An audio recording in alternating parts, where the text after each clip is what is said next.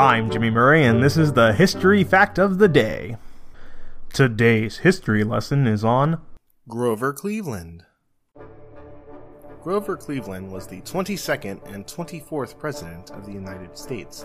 He served as president from 1885 to 1889, and then again from 1893 to 1897.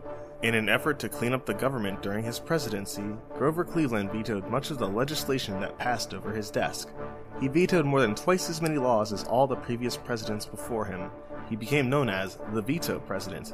This was also President Andrew Johnson's nickname. In the 1888 election, Cleveland lost to Benjamin Harrison. The race was very close as he actually won the popular vote but lost the electoral vote. When moving out of the White House, it is said that Frances Cleveland told the White House staff she would be returning in 4 years. She was right, as Cleveland would be re-elected president 4 years later.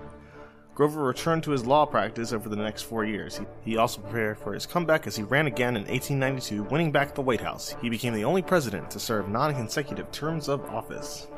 Rather than fight in the Civil War, he paid a man $150 to fight in his place. That would be the equivalent of $1,000 today. His slogan for government reform was, "Public office is a public trust." Cleveland married 21-year-old Frances Folsom while he was president. He was the only president to be married in the White House. The Baby Ruth candy bar was named after Cleveland's daughter Ruth and not after the famous baseball player Babe Ruth.